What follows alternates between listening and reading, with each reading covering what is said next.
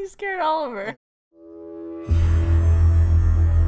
Our mission: to explore new ideas, to seek out new thoughts and new opinions, to boldly opine where no millennials have opined before.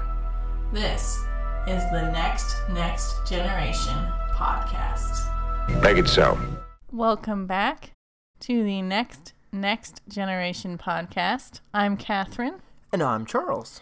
And today we're talking about Season 1, Episode 10, Hide and Q! Yes, Q is back. Yeah. What did you think about this episode? Q! Oh, I already did that part. Okay. I thought it was great. I really like Q as a character, and it was awesome to see him back in action, messing with Picard, trolling Riker. Some fantastic scenes, some fantastic storytelling, some great character development in this episode, and I thoroughly enjoyed the ride. Not a perfect episode by any means, but a fun one, and there were some laugh-out-loud moments, really great acting, and a few key scenes. I can't wait to talk about it. I liked it, in theory, better than in execution. Q was hilarious. Like, truly very funny. Yes. Like you mentioned, the laugh out loud moments. Mm-hmm. I was laughing out loud, and Yes. I don't do that very much. No, you don't. No. The actor who plays him is so funny. He has great comedic timing. John DeLance. Mm-hmm. He's also in Breaking Bad. He's Jessica Jones's dad, who crashes those planes over Albuquerque. Spoilers. Oh, yeah, that's right. Yeah. But he's so great in this role. He really gives it the full weight. His acting ability. Yes. He doesn't just say, oh, this is a silly sci-fi role. Kind of like Patrick Stewart does. You know, he's putting his all into it. And Yes. You can really tell. At the beginning of the episode, Mm-hmm. they warn us right away, Troy's not here. She had to take a vacation on her home planet of actors need a day off sometimes. Yes. And they're on their way to answer an urgent medical call. 504 people injured in a mining accident at the Federation colony on the Sigma 3 solar system. A very harrowing situation. They have to go save the day like they do because they're Starfleet. Mm-hmm. They're rushing to get there as fast as possible. On the way, they get stopped, cut off by the Q. Yes, the Q. Continuum. They emphasize even more than the first time, I think, Mhm. that there's some kind of collective consciousness. Yeah. And he's just a manifestation of it, I think. As a collective, it's very playful. Well, that's what I was thinking. He's a playful version of it. Mm. He's not the sum total of it. He's just a part or a faction of it, it seems. In fact, by the end of the episode, I was thinking, on the whole, they're more serious than he is.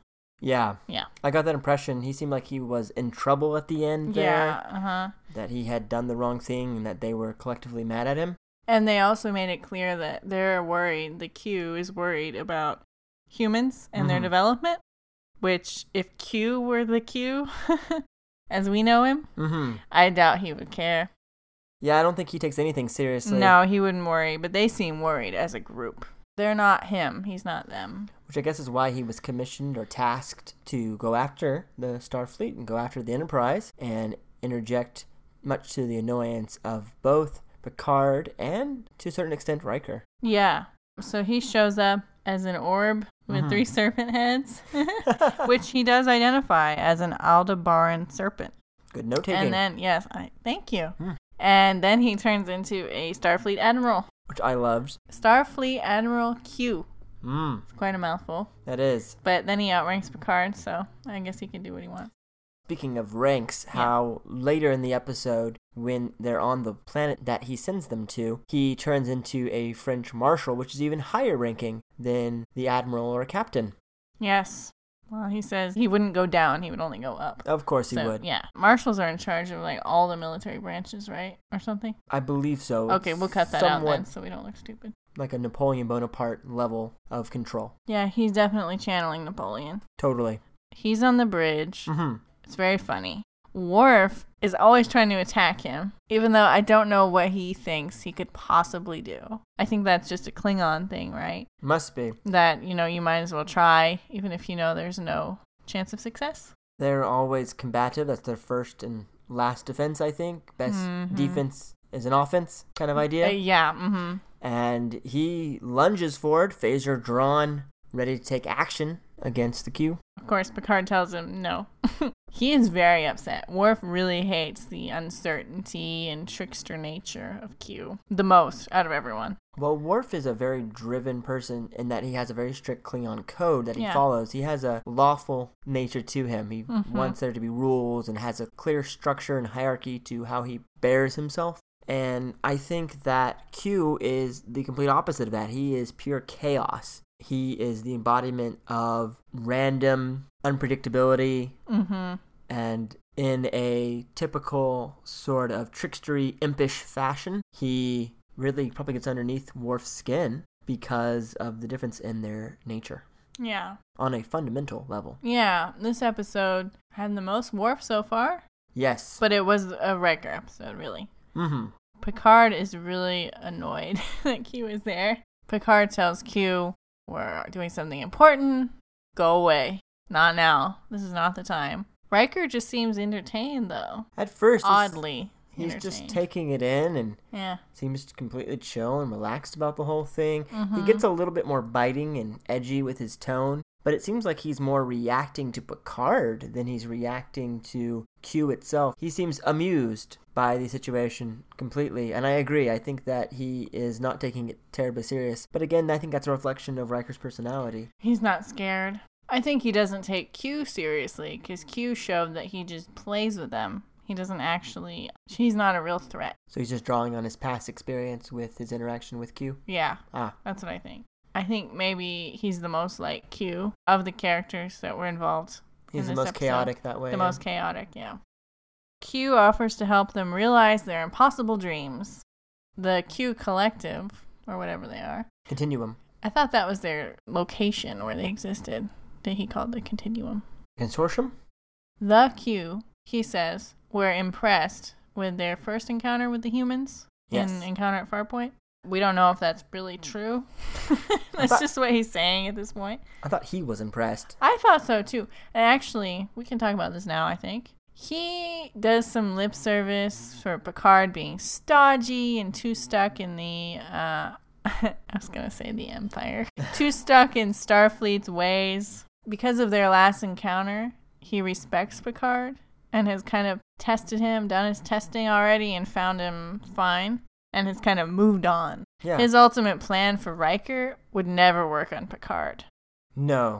Q already knows that. Whatever respect looks like in a chaotic being like Q, right? He has it for Picard. He doesn't even let Picard be part of the game in this because he'll ruin it. Case. Yeah, he just keeps him locked aboard the Enterprise, and he has to separate Riker from Picard's influence. Right. In doing that, he's acknowledging that Picard is mentally strong enough to actually go toe-to-toe with him and mess things up for him. Yeah. Where the other crew members aren't. I think that's really well demonstrated in the upcoming scene where there is the Shakespeare off, and we see not only Picard's mastery of the past, but his ability to utilize the words from Hamlet to best Q.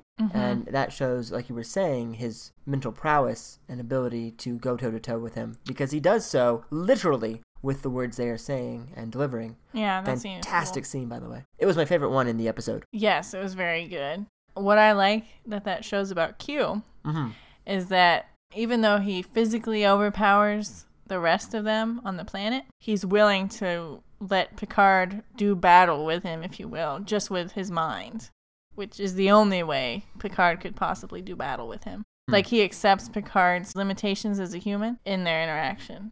He doesn't just force his hand and say, well, haha, I can just kill you right now, and what can you do? No, that's not what he's doing.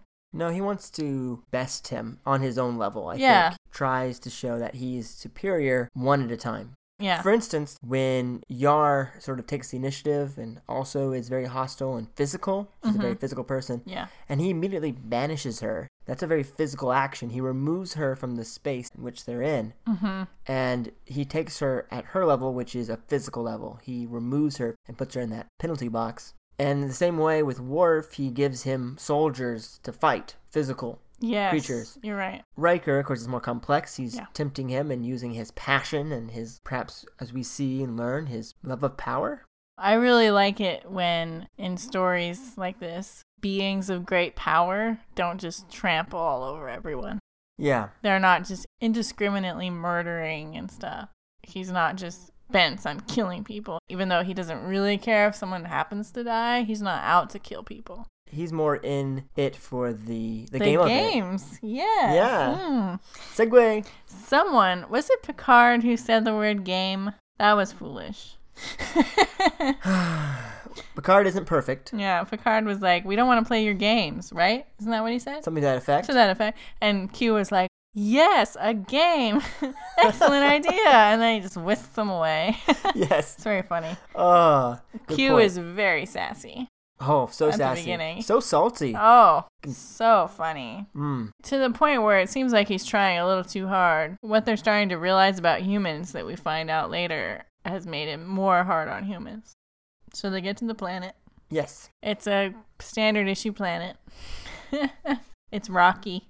With green sky. Yeah, greenish sky. That was cool. Yeah. Kind of like a green screen. Somehow still safe for them to breathe. Class M, I'm assuming. Well, but we're assuming it has different atmospheric composition. For the color Because to of the be different color, yeah. Yeah. It could still have oxygen, though. Yeah. Could be yellow dust kicked into the blue sky Mm. and tinting it green. I can see that. Mhm. The rocks were kind of an orange-ish yellow tint. And then they turn around, Mm-hmm. and Q is there in a military tent, dressed as a marshal, like we mentioned. Yes. Very surreal. It was at that moment that I noticed the music for the first time really in the episode. Of course, the music is always there and present. The entrance of the snare drum in the background that was like, military, and given his dress and the tent and the regalia, it made sense, and I thought it was a nice touch. Later, of course, echoing that, there was the moment when they see the French soldiers that Q apparates, and yeah, the French national anthem starts to sound in the trumpets, and that was kind of cool too.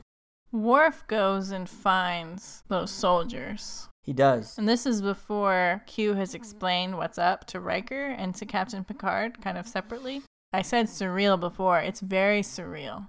Yes. Because you're on this planet that's barren. Then you have this military setting from a really elaborate time in Earth history. Very ornate. The late 1700s, early 1800s. It's very fancy and formal. And then you think these soldiers are human, and when they get close, they're not. So it's two things that are incongruous, layered on each other. It's very nightmarish. It made me think of the same tone they struck when they got to that planet with the Ferengi, when they met the Ferengi for the first time with the big crystals. And all the storm. Yeah, they were all scattered around, and everyone was just kind of there. And that was also Riker. Right. It's like something from his nightmares. Everyone's so calm about something so horrifying. It's very like Twilight Zone, classic horror feel. Yeah. Actually, that was very Twilight Zone-ish in this episode. Yeah, the incongruity of it. Yeah, you think they're human, and they're not, and that's even worse, somehow. Yeah, it was good.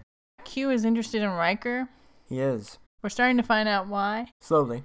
What's really going on, like we alluded to earlier, is that the Q is worried about humans. Because it looks like they're going to eventually outstrip even beings like the Q. Who have control and mastery of time and space, even. Yeah, so you know what that means. Means humans have a bright future Very bright. resting in the back of Wesley.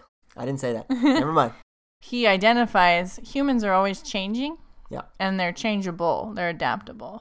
Implying that a lot of species aren't, maybe. Too stagnant. Yeah, humans always want to know more, go farther. They're explorers. They're explorers. And that's what's going to be a problem. Before he explains all that, though, in the military tent, Riker gets lemonade. Yes. I thought it was a gimlet at first. And then they all get what they want in their glasses. Worf, he slowly and pointedly dumps it out and then throws it aside to break the glass. It shatters dramatically. And then I think what Q says next is most intriguing. He says to Riker, "Drink not with thine enemy. A rigid Klingon code. Explain something of why you defeated them." Ooh. implying that Klingons don't understand diplomacy. That's a weak point. That's another advantage humans have on them. Humans are willing to Be political. and try to find the middle ground Mm-hmm. in most situations and to survive and to adapt and to change as they're striving to explore new things. You can't always get along with everything and everyone. And you can't just attack everything, though. That's going to be pointless. If you're always on the offensive and always being combative, you're going to be draining a lot of resources that you could be expending to seek out new things. I think that is also very telling, again, to the point earlier, that Klingons are driven by their moral code and by their conduct. I think that's why also he gets so angry later, and in that scene is so aggressive and hostile towards Q, is the clash of personalities. Mm-hmm. Yar gets put in timeout. She does. Potentially deadly. So this leads to a really jarring moment. Yeah. Like, so jarring. That we paused the episode, looked at each other and said, what? We watched it again. We did. We watched that scene. And yeah, it just kind of ground to a halt all the fun we were having. So Yar is freaked out because she might die. And she has no control over the situation, which she hates. Yeah, she's not unlike Worf. Not at all. I'm seeing more and more why they kill her off. They don't need two of the same No, character. and Worf is more interesting because he's an alien. He's a Klingon, yeah. Right. So Yar is understandably upset. Yes. Picard is understandably trying to be nice to her. After some hesitation, puts his hand on her shoulder. Then he holds gently the top of her arms and tells her it's okay to cry because she's very frustrated and scared. She might die. He can't do anything about it. That's not a captain situation anymore because he can't do anything as her captain. Right. Q's in control. So he's being perfectly normal with Yar. Comforting. Nice, kind, showing good leadership skills in this moment. Yeah, he's letting his guard down a little because the situation demands it. Mm-hmm. And she says, oh, if you weren't a captain. What? Seeming to mean, oh, if you weren't a captain, we could be in a romantic relationship? I guess.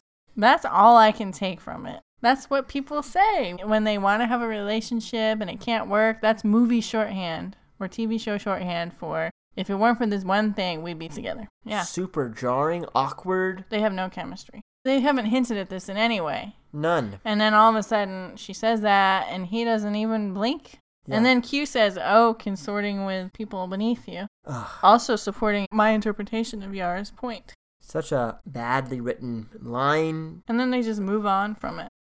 When Q comes and interrupts their comforting session, Right. he kind of explains to Picard what he's planning for Riker. And how the game is unfolding. Yeah, he's going to offer Riker something he can't refuse, and it's going to ruin them all. Picard is very convinced that Riker is up to any challenge Q has to throw at him. He has all the faith in Riker. Offers that big wager over the outcome of this game. And he is definitely throwing 100% of his support behind Riker in this moment. Then they have their Shakespeare battle. Epic. Picard wins. Totally. His brilliant quote of Hamlet, said with such conviction, was really beautiful. Yeah, he really sets Q back on his heels. He does. Because Q says, is that really how you see yourself? Earnestly, he says that. He's not playing anymore. Picard's like, yes, we have that potential. And that just feeds into what we then quickly after find out are the Q's fears about humans. It was exactly the kind of thing they're anticipating. The confidence in that no matter what situation, we can overcome any obstacle together. So then that's when Data turns into Q, briefly. Very creepy. Yeah, that was something else. I didn't expect that. And he turns around and it wasn't Data. It was like, oh, very unsettling. Mm-hmm. More unsettlingness from the Nightmare Planet. I agree. Q takes Riker aside, tells him he has the power. Riker is very skeptical as always. It's actually working to his advantage in this situation. Yeah, he is very skeptical of anyone who he hasn't Of met anyone, before. ever. Yeah, he's definitely a see it to believe it kind of guy, as we have talked about in the past. Yeah. He needs to have experienced it himself for it to really count. In this moment, he is experiencing something new, and whenever there's something new or situation that he hasn't gone through before, he is distrusting as his fallback emotional stance. That's when Q explains why the Q is interested in people. Humans are so wonderful and have so much capacity. Honestly, it really just strokes Riker's ego, most likely, knowing Riker and how human-centric he is. Very human-centric. To the point that he is almost prejudiced against other races. I think he is, yeah. Riker turns him down at that moment, but then they're in a situation with those soldiers where Riker has to use his powers to save his friends. Can we just dwell on the fact that they stabbed Wesley through the stomach and showed it on camera? This episode was really violent. Yeah. They had gone back to the ship, all except Riker, when Riker's having that conversation. Right. And then after the conversation with Q, Q brings them all back, plus Picard and Wesley. Then the soldiers come, Worf gets stabbed, and then Wesley runs over and gets stabbed. Honestly, I wasn't sure if those deaths were going to stick anyway. No. Oh, you think definitely not? No. They were acting so strange that there's no way that was right. There's no way Wesley would have run up to Worf while Worf was getting stabbed through the middle with a bayonet. No, that's not in his character. It's not anyone's character. When they're a child and they don't have any weapons. I agree. Yeah, he wouldn't have done that. That was very foolish of him. But it just didn't seem real at all. It's more nightmare stuff where people aren't acting right and weird things are happening. Dreamlike state. Yeah, and you can't quite believe someone just did that because they didn't. It's not real. I think when Riker uses his powers to go back to the ship, that's when they're real again. I don't even know if they were really there. It could be projections by Q. It's hard to say if those were actually his actual crew members on the planet with him. All of the jumping around and the way, like, Data is Q suddenly, that might all point to a test in Riker's own mind. Not all of the planet stuff, like I feel like it is in Worf's character to dump out the glass and shatter it on the ground. And I think they were there for that. I think it's at least possible Riker never had powers anyway. Ooh. Q can just do it when Riker decides to do it. I could see that. I buy that. It was really Q the whole time. One thing that's smart is they don't put limits on Q's powers. That is nice. Yeah. They never make you go, oh, really? They all seem to fit together, sensibly, everything he can do. But they don't actually limit it. Mostly what we see him do is time or space related, making things appear and disappear. Potentially even from stealing them from one time part, putting it into his little reality that he's building, and then putting it back without any time having been lost.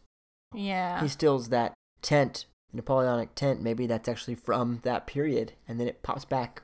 Or maybe it's not really there. Who knows? Well, they mention, no time has passed. They haven't moved. It could be like a pocket reality. Ooh, I like that. Yeah. It's a lateral move. Yeah, a lateral move. But he can make them at will. Maybe that's how he does everything. Possibly. Yeah. It's just how we perceive it, because that's the only part of it we see. We/the crew members see.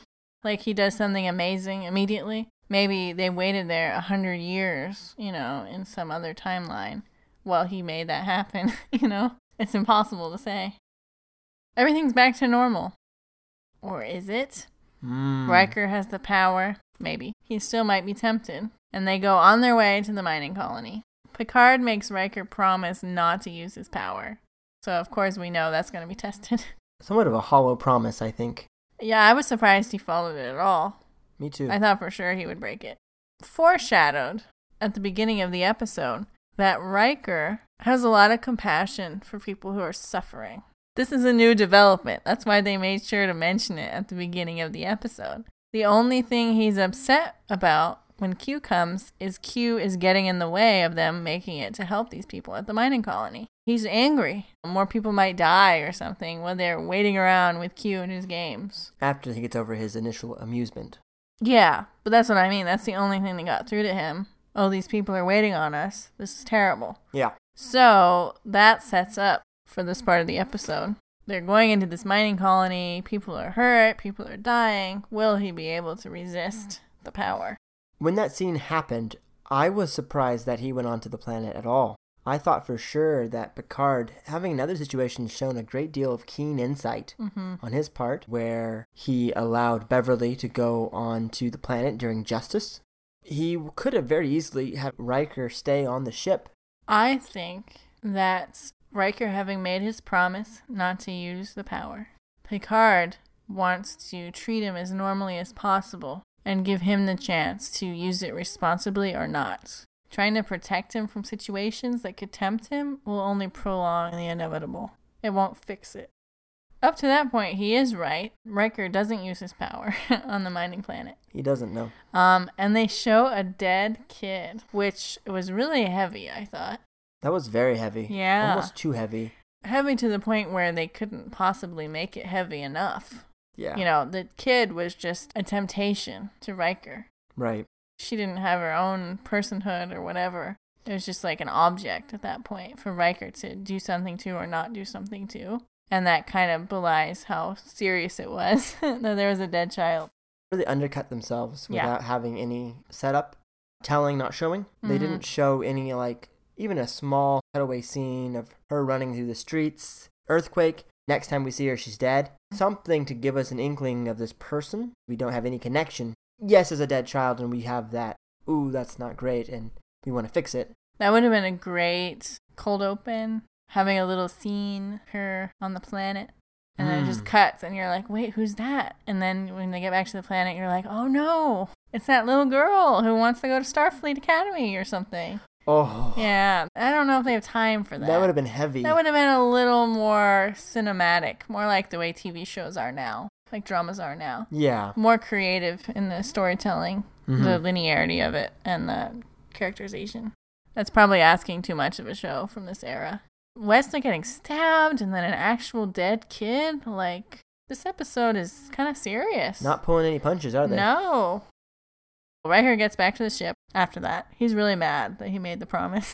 He seems almost mad at Picard. Yeah, he blames Picard, which is not a good sign. That he can't see why he shouldn't use the power. When he walks back on deck and they have their little spat, the way he's standing and carrying himself is a great imitation of the way John Delancey is acting Q. Felt very similar, and you could see the influence just through his body language. Then Q shows back up, of course. Dun, dun, dun. As a monk. Oh, with man. the accompanying music. It's hilarious. The Gregorian chant in the background? Yes. And then he's like, let us pray. And Picard is like, no. I'm paraphrasing, but it's very funny. I love that. It's so random to have him do that. He is chaotic. Yeah. He reminds me of the genie from Aladdin. But more sinister. Yes. A key point Picard makes is he angrily asks Q, have you no identity of your own? Fed up with the costumes and the games, and he's so right. Q has no identity of his own. He's a manifestation. He's a projection. Yeah. He's a projection of what the Q collective thinks humans are, I think. They believe that humans are that chaotic and crazy. They don't know how to pinpoint a single human identity. He also changes his inflection, kind of prosaic, very archaic in some of the words he chooses, using things like whom instead of who. Well, I think we talked about that in the first episode. That time scale, 800 years or something, seems significant to us, but to them it's nothing, so they can't tell the difference. I'd forgotten that, but I do like that he is so random. Joy to watch. Riker changes his mind. He's going to join the Q Collective. He can't resist that kind of power. The question of should he? Is there a problem with him doing this? Owes his allegiance to Starfleet, given his word to serve for a certain term. I'm sure it's like the military that way. With the power of the Q, he could easily find a way to fulfill that. He could stick on board. And or make a manifestation of his human self. Yeah. Interesting. One thing about Riker is I'm not sure he's creative enough to use the power. I agree, actually. Yeah, Q mentions that a little. He's like, surely you realize you could go back to your home planet or go back to the ship or do all these things you want right now, no problem. And Riker just kind of brushes them off. He's not thinking about the kind of things he could do. No. I would just be out of there. He was very focused on the events unfolding around him in that moment because of the battle. He wasn't even thinking about how he could escape. I think he still wants to be human Riker and have the power. He thinks he can just continue on and also save people magically whenever he wants. You can't really do that. That will wreak havoc on society, human society. So he says he's leaving. He's peacing out. And then he says, can I give a gift? Oh yeah, and Q laughs at him for that. Like, oh, you still think you need your captain's permission? Right. He just doesn't have the brain to handle this kind of power. He doesn't think right. Not the right personality for it, no. Yeah. He's not expansive enough. People who think properly like this, to use that kind of power, probably wouldn't be drawn to an organization like Starfleet with its rigid hierarchy. Probably not. Picard's like, sure, Will. You do that. I liked that they were on first name basis during the scene. Yeah, well, he called him Jean-Luc, and I was like, ooh. And Picard just gave him the look of death. I've seen that look on your face before. It is truly terrifying. Yes, well, I owe it all to Patrick Stewart and his admirable death stares. He has some killer death stares. He doesn't make people say what they want. He just reads their minds. Now that I'm thinking about this is truly hilarious how he's using these powers. Yes. Like, just go. You're not bound by this anymore. Just go Run, away. be free. Anyway, Beverly's trying to get Wesley out of there wisely, because who knows what could happen. And Riker reads Wesley's mind, and all Wesley wants is to be grown up. Hilarious. He's almost there. He's like, what, 15 or something? 14, 15, yeah. So shallow for someone that they've shown to be like Wesley. He didn't even imagine himself promoted. He got all hunky and was still wearing his ensign uniform, which I thought was hysterical. I thought he'd be like a captain, and behind him on the wall, all these degrees would sprout up, and then it'd be like, yes, I won a Nobel Prize. In astrophysics. I changed our propulsion technology. Now we just instantly teleport anywhere. Yes. And all he wants is to be taller, basically. And he still talks the same. Yes. So he sounds really dumb. That was a really funny use of voiceover. Yeah, it was. They really have him speaking like the 50s kid in a sitcom, like Leave It to Beaver. Say, I really want to go back honest. That's how he talks. He sounds like Beaver. He does. So funny. So Anyway. funny, so annoying. Yeah. I thought it was hilarious coming out of that guy. Plus, this guy looks nothing like Will Wheaton. Oh, that too. Yeah. Nothing like that guy. He was actually more handsome when he was a teenager. Poor thing. I can't say that about a lot of people. Harsh. He admits it. He said he was a cuter kid. He has said that on Tabletop. He was. To be fair, yeah. It's just true. What can All you right. do? So Geordi gets his sight back. He gets normal sight. And what does he remark on? Can we just skip that? No. Didn't happen. I don't know who in the writing room was so into Yar. Yeah. Someone was. He takes in the ship. There's a pretty planet. And what does he do? He turns to Yar and says, you're even more beautiful than I imagined. And more. And more. That's not possible, first of all. No. Another one that we've never seen any chemistry with. Bad writing. And it's out of nowhere. It's almost like they're trying to have this sort of shock factor. Like, oh, he's into Troy. That would have made sense. Yeah. He's into Yar. Oh my goodness, I had no idea. You know, actually, Troy was sitting there. Let's say she was in the episode. And then he turns to her and says, you're even more beautiful than I even imagined. It would also make sense even if it wasn't meant sexually. Right. Because Troy has such a warm presence and a beautiful voice. Yeah. And it would only make sense that he imagined a beautiful person to go with all those things. Right. But Yar is aggressive. She's edgy. She's not beautiful. No. It's not that she's ugly. Not at She all. just doesn't have that thing going on. But it's weird that that would be his one thing to do. I would have run to their observation lounge. Right? Yeah. Get a beautiful view of Yeah. the sweeping stars. How majestic, how wonderful. Mm-hmm. We don't get any of that. We get him commenting awkwardly in a weird kind of hitting on way with Yar. Not in a good time and place. Like, it's very tense. Just undercuts the Already. whole tension. Yeah. And it's just weird. Worf gets a female Klingon. That was much better done. But she's also jealous of Yar. I did catch that. Now, that I kind of understood because she just appeared. And then who does she see? A woman with her intended immediately. Like, Yeah. she's right there. So that I could understand. I could see that Although too. it is funny, all the sexual energy in this episode is focused on Yar. That is surprising. Could have easily been no sexual energy in this episode. And they just threw some in. Worf is like, yeah, this is sex. That was funny. Geordi, who's like, is this your idea of sex? And he says, this is sex. It's not foreplay. This is part of the sex. So I was like, oh, okay. Maybe we should be looking away or something. Can we be seeing this? It's kind of intimate. It's another hide your kids moment. Yeah, they're on Star Trek. growling at each other. I mean, woo. And hot and heavy. Right there on the bridge. Everyone's fantasy. And we know Riker has had sex on the bridge. Oh, yeah, come on. It's happened. Right in the captain's chair. That's hot. So everyone refuses their gifts. One by one. All the faith Picard had in Riker. Everyone else acquits themselves perfectly. Admirably. Yes, and not him. The refusal from his friends, which is really what they are, right, makes Riker realize how bad he's being, and this is not for him. This is not meant to be as a human. So he refuses Q-ness. That also means Q has failed his mission. Yeah. And he's in trouble. He's in big trouble. Yeah. He kind of gets whisked away and seems scared.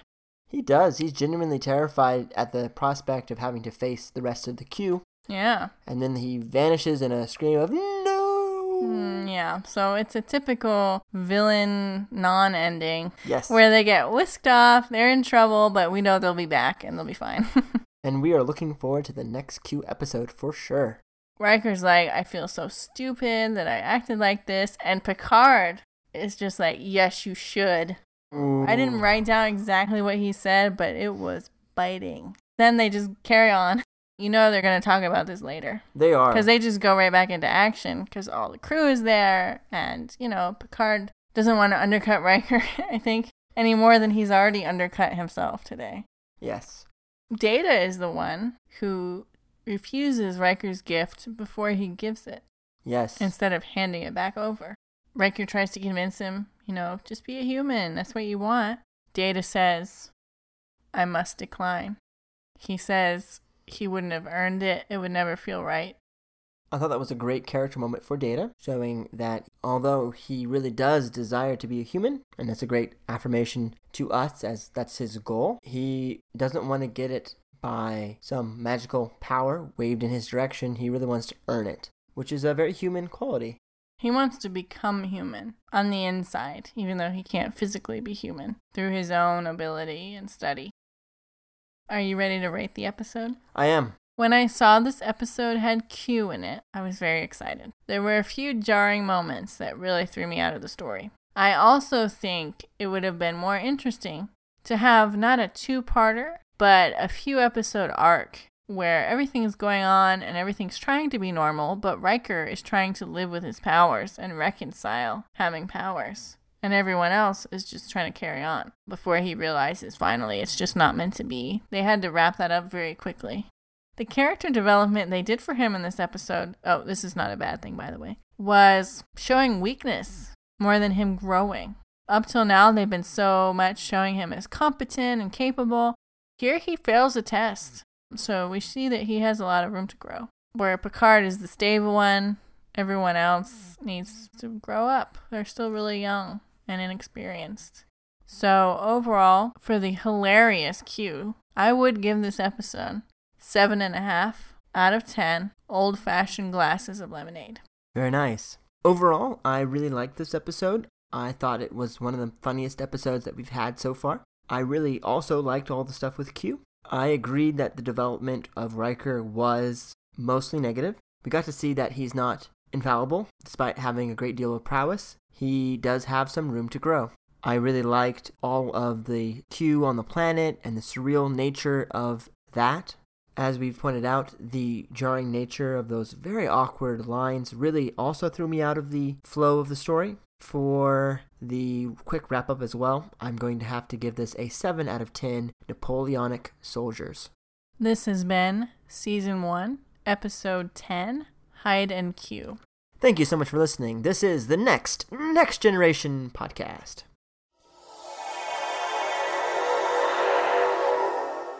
Could be red dust kicked into the blue sky.